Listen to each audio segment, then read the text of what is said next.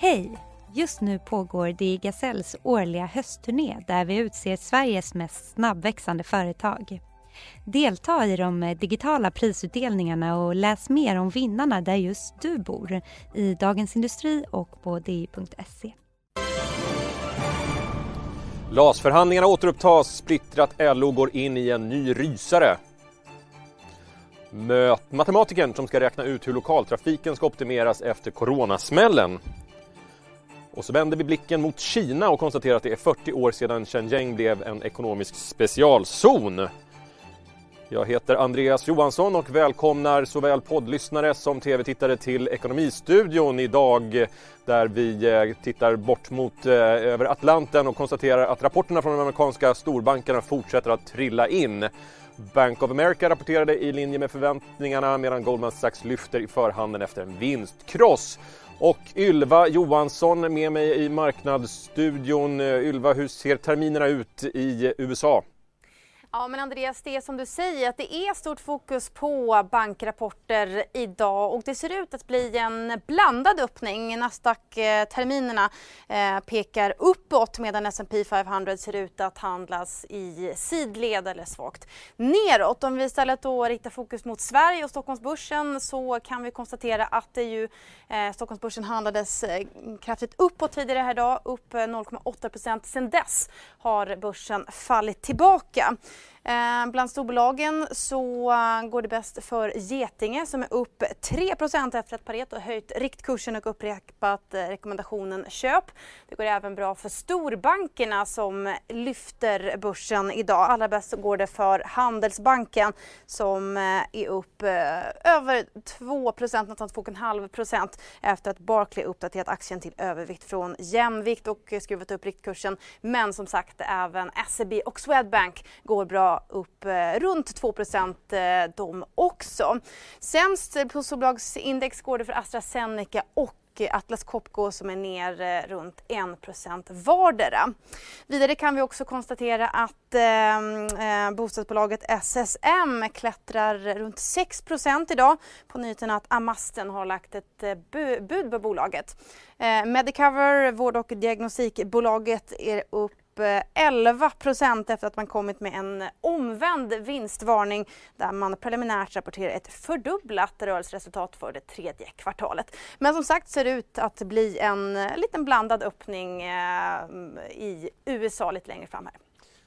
Tack för det, Ylva. Ja, idag kom alltså besked att LAS-förhandlingarna återupptas och Dagens Industris politikreporter Linda Örn var med oss tidigare i Ekonomistudion och jag frågade henne vad betyder det här? Ja, det betyder att man ger det en chans till, en väldigt liten chans skulle jag säga, eftersom det handlar om ett extra dygn av förhandlingar. Men det är ju intressant och det är nog många politiker som sätter sitt hopp till att de ska lyckas. Vad tror du om förutsättningarna då? Kommer parterna kunna hitta en gemensam lösning? Det är möjligt faktiskt, för pressen är ju enorm och det är inte bara från politiken utan det är också från näringslivet, många stora företag som vill se de här samtalen lyckas. Så osvuret är bäst, men det kan ju gå. En sak har ju hänt sen senast som kan knöla till det. Och det är ju dels då att löneavtalsrörelsen är i full gång och där är det flera fack som har fört in saker i de avtalsförhandlingarna som man tidigare hade med i LAS-förhandlingarna. Då blir det kladdigt. Och en annan sak är att LO nu är splittrat och det var 6 förbund som inte ville fortsätta förhandla. Vad säger du om parterna då? Står de närmare varandra nu än vad de gjorde tidigare? Nej, jag tror inte att det har hänt så mycket alls där, utan de har varit fullt upptagna med annat efter de här förhandlingarna. Så att det blir, ja, det är det jag sa som sagt, att LO är splittrat, de har inte med sig alla förbunden i den här gången. Och att man har satt igång de här lönesamtalen. Och ja, vi hade ju en del intressant information när det sprack där. Att PTK faktiskt hade en liten nyckelroll när de skickade in nya saker i förhandlingarna. Så att det är möjligt att, nu spekulerar jag ju, men att det är mycket fokus på svenskt näringsliv och på LO, men att den här tredje parten blir viktig om de på något vis byter fot i samtalen. Kan du säga någonting om misstroendeförklaringen som man hotade rikta mot Stefan Löfven, Vänsterpartiet? Vad är deras ställning där nu? Ja, men som jag förstått det så är ju precis den här typen av saker som Vänsterpartiet vill se. Så att hotet är ju så länge parterna samtalar så är det på is så. Men det ligger ju där såklart som ett moln över alla inblandade. Och vad händer då om man inte lyckas komma överens om ett LAS-förslag? Då blir det ju förhandlingar i regeringen med samarbetspartierna och de kan ju bli tuffa. Det kan ju också bli frågan om ett misstroendevotum mot Löfven. Där har vi ju en stor politisk oro som vi kan ju få regeringskris. Och det finns ju många scenarion där här ytterst. Så. Och rent praktiskt, parterna sätter sig ner vid förhandlingsbordet under morgondagen, är det så? Ja, de sätter sig ner imorgon. Jag vet inte klockslag, men sen kör de väl in i kaklet där. Och sen får vi någon slags besked på fredagen. Ja, Peter Englund, professor i nationalekonomi, föreslår en radikal omläggning av bostadsskatterna. Han vill jämna ut skatter mellan boendeformerna och införa ökade löpande beskattning, minska reavinstskatten för att förbättra bostadsmarknaden. För bostadsrättsägare och småhusägare med dyrare hus stiger den årliga skattenotan rejält, och Ulrika Blomqvist är vd för intresseorganisationen Bostadsrätterna. Är med oss här i Ekonomistudion. Ni är kritiska till det här förslaget. Varför då? Därför att det påverkar ju boendekostnaderna väldigt mycket för enskilda personer som har anpassat sig till den boendesituation som gäller och den bostadsmarknad vi har. Plus att det här kommer ju inte att göra det lättare för unga och andra förstagångsköpare att komma in på bostadsmarknaden. Vi ser att rörligheten kommer att minska. Så ni behöver göra, vi har en ganska skev bostadsmarknad ändå. Vad bör man göra för att komma till rätta med den? Ja, det man behöver göra är framförallt få en ökad rörlighet, men vi vill ju se en ökad rörlighet genom frivillighet och inte tvång. För om det här förslaget genomförs, då kommer ju människor att vara tvungna att flytta ifrån sina boenden, för man har inte råd att bo kvar. Däremot är det bra med rörlighet, men det kan man ju åstadkomma på andra sätt. Ett sätt skulle ju kunna vara att minska reavinstskatten eller flyttskatten. Vi har ju haft som förslag att man ska inte betala reavinstskatt förrän man gör en exit från den ägda marknaden. Men det har ju tidigare funnits också förslag, eller inte, det har inte varit förslag, det var lagstiftning, att man har haft en trappa där man har betalat en högre reavinstskatt ju kortare innehavstid man har haft. Och då skulle man ju kunna komma åt, om det är det man vill, spekulationsboendet, och de långa innehaven skulle beskattas lägre, och då skulle man ju få en rörlighet. Men det måste ju också finnas någonting att flytta till. Och hur ska vi komma till bukt med den problematiken, anser ni? Ja, om det vore så enkelt så skulle nog det vara löst nu. Det finns olika saker att göra. En sak är naturligtvis att öka byggandet, men byggandet måste ju också möta vad marknaden efterfrågar. Och många vill ju bo i ett ägt boende. Och problemet är ju framförallt för unga att komma in på bostadsmarknaden. Det är så höga trösklar. Det är svårt att få lån, man måste ha en ganska hög kontantinsats. Och kalpen kvar att leva på, kalkylen, ställer ju höga krav på inkomst.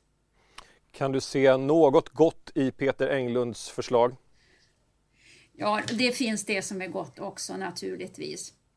Vi delar hans beskrivning av den ägda bostadsmarknaden, och framförallt att han ser bostaden som en social vara, eller vad man ska kalla för. Det är ju inte vilken kapitaltillgång som helst. Det är ju ett hem, det är ett boende som man har valt utifrån som ens privata boendesituation ser ut nu.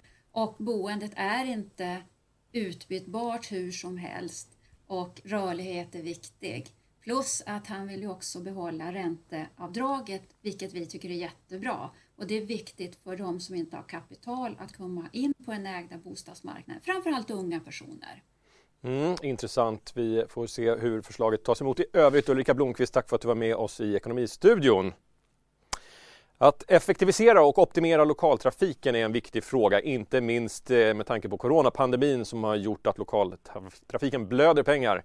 Vinnova har gått in och finansierat ett projekt där man håller på att utveckla och testar ny intelligens och tillsammans med SL räkna på vad den kan innebära för besparingar. Fram till januari så kommer matematikern Wilhelm Landerholm sitta och räkna på detta. Han är en av Sveriges ledande AI-uppfinnare och tillsammans med företaget Commuter Computing så ska han försöka få bussar och tåg att bli mer pålitliga och kostnadseffektiva. Vi ska lyssna på vad han har för tankar kring det här.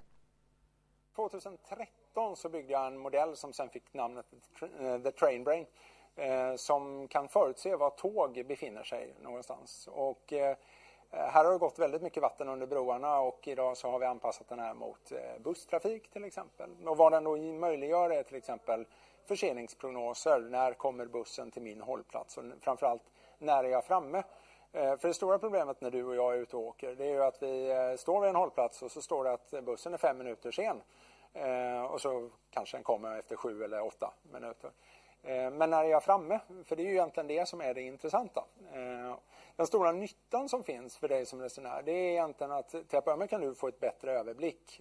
När kommer bussen? När går tåget? När är jag framme? Vilket gör att vi också kan bygga upp nya resemönster. Men den stora nyttan är egentligen att vi kan se till att vi inte designar systemen på samma sätt som man alltid har gjort. Utan att vi faktiskt anpassar dem till verkligheten.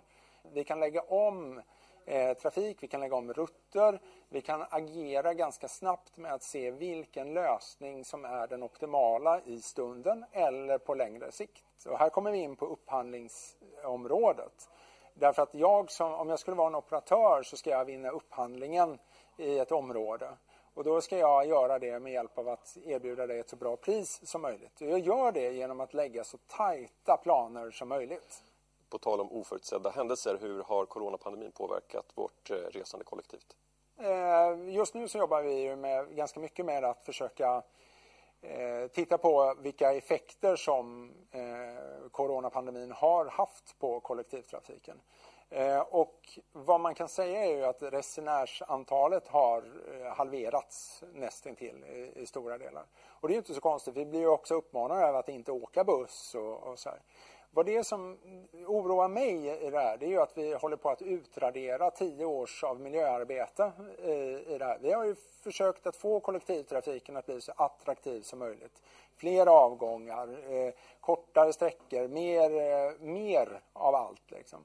Och samtidigt så sitter vi just nu och raderar ut den här utvecklingen.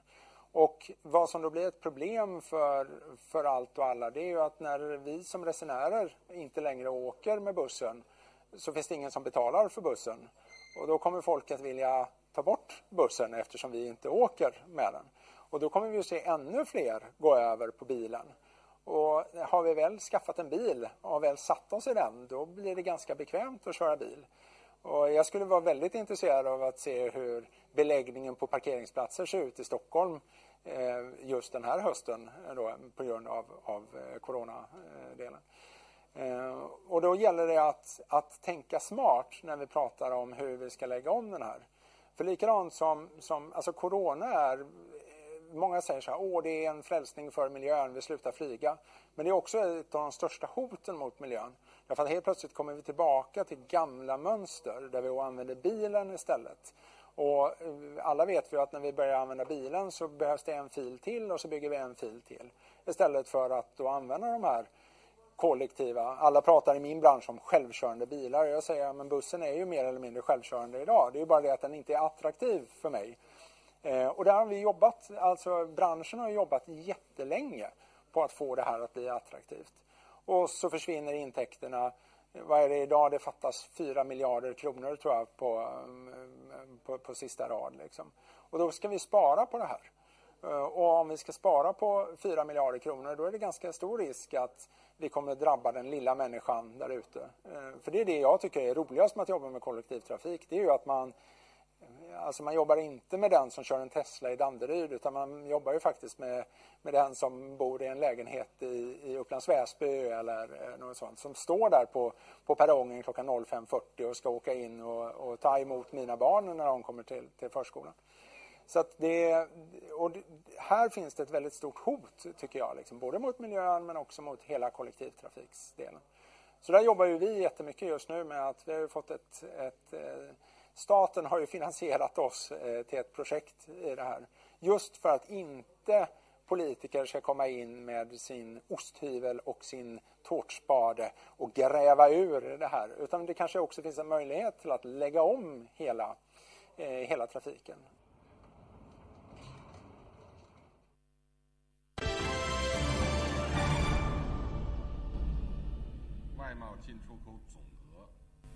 由1980年的0.18亿美元跃升至2019年的。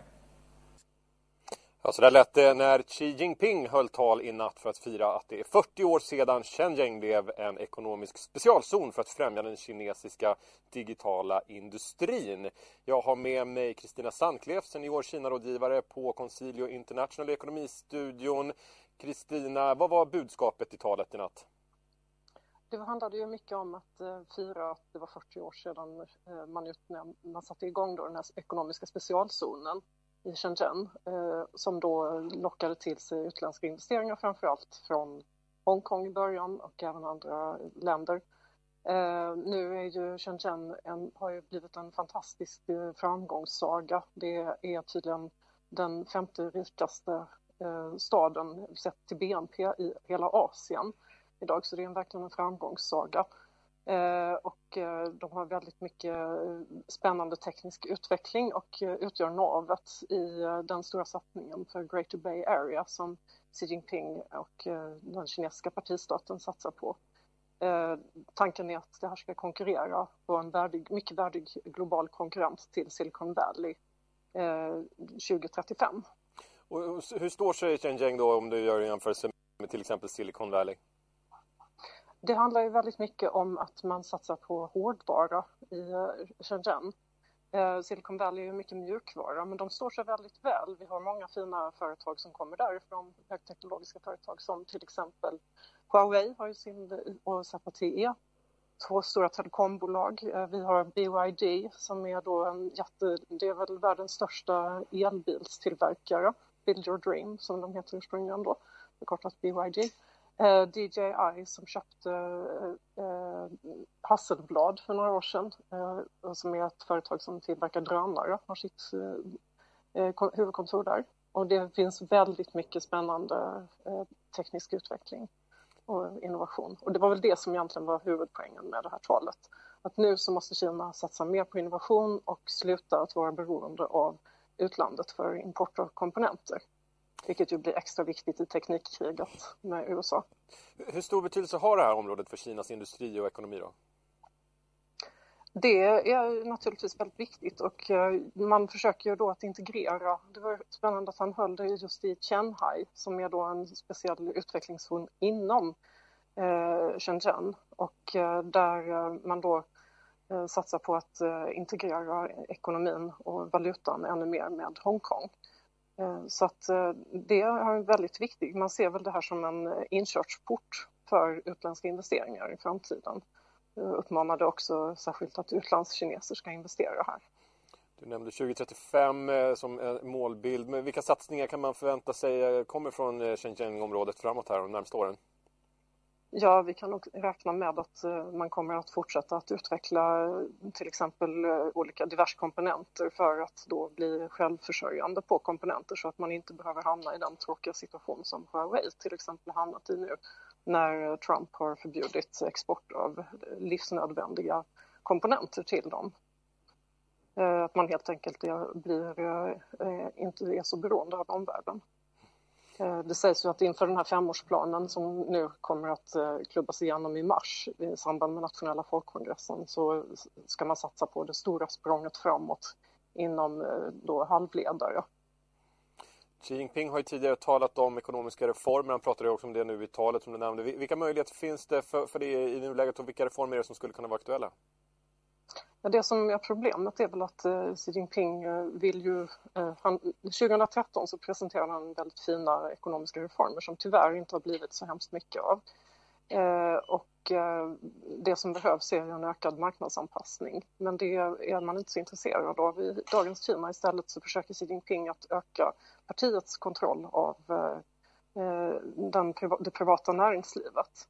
Till exempel så har man nu meddelade man för några veckor sedan att Enhetsfronten, som är då ett propagandaorgan kan man säga för kommunistpartiet, att de ska etablera sig inom alla privata företag i Kina för att se till att man i framtiden följer då partiets plan och mål så att man inte håller på med onödiga satsningar. Och målet är ju då att Kina ska vara en global stormakt till 2049, vilket råkar vara 100 år efter att Folkrepubliken utropades. Vi har därmed kommit fram till den sista raden och vad hittar vi väl där om inte en rekordsnabb rymdresa. 3 timmar och 3 minuter.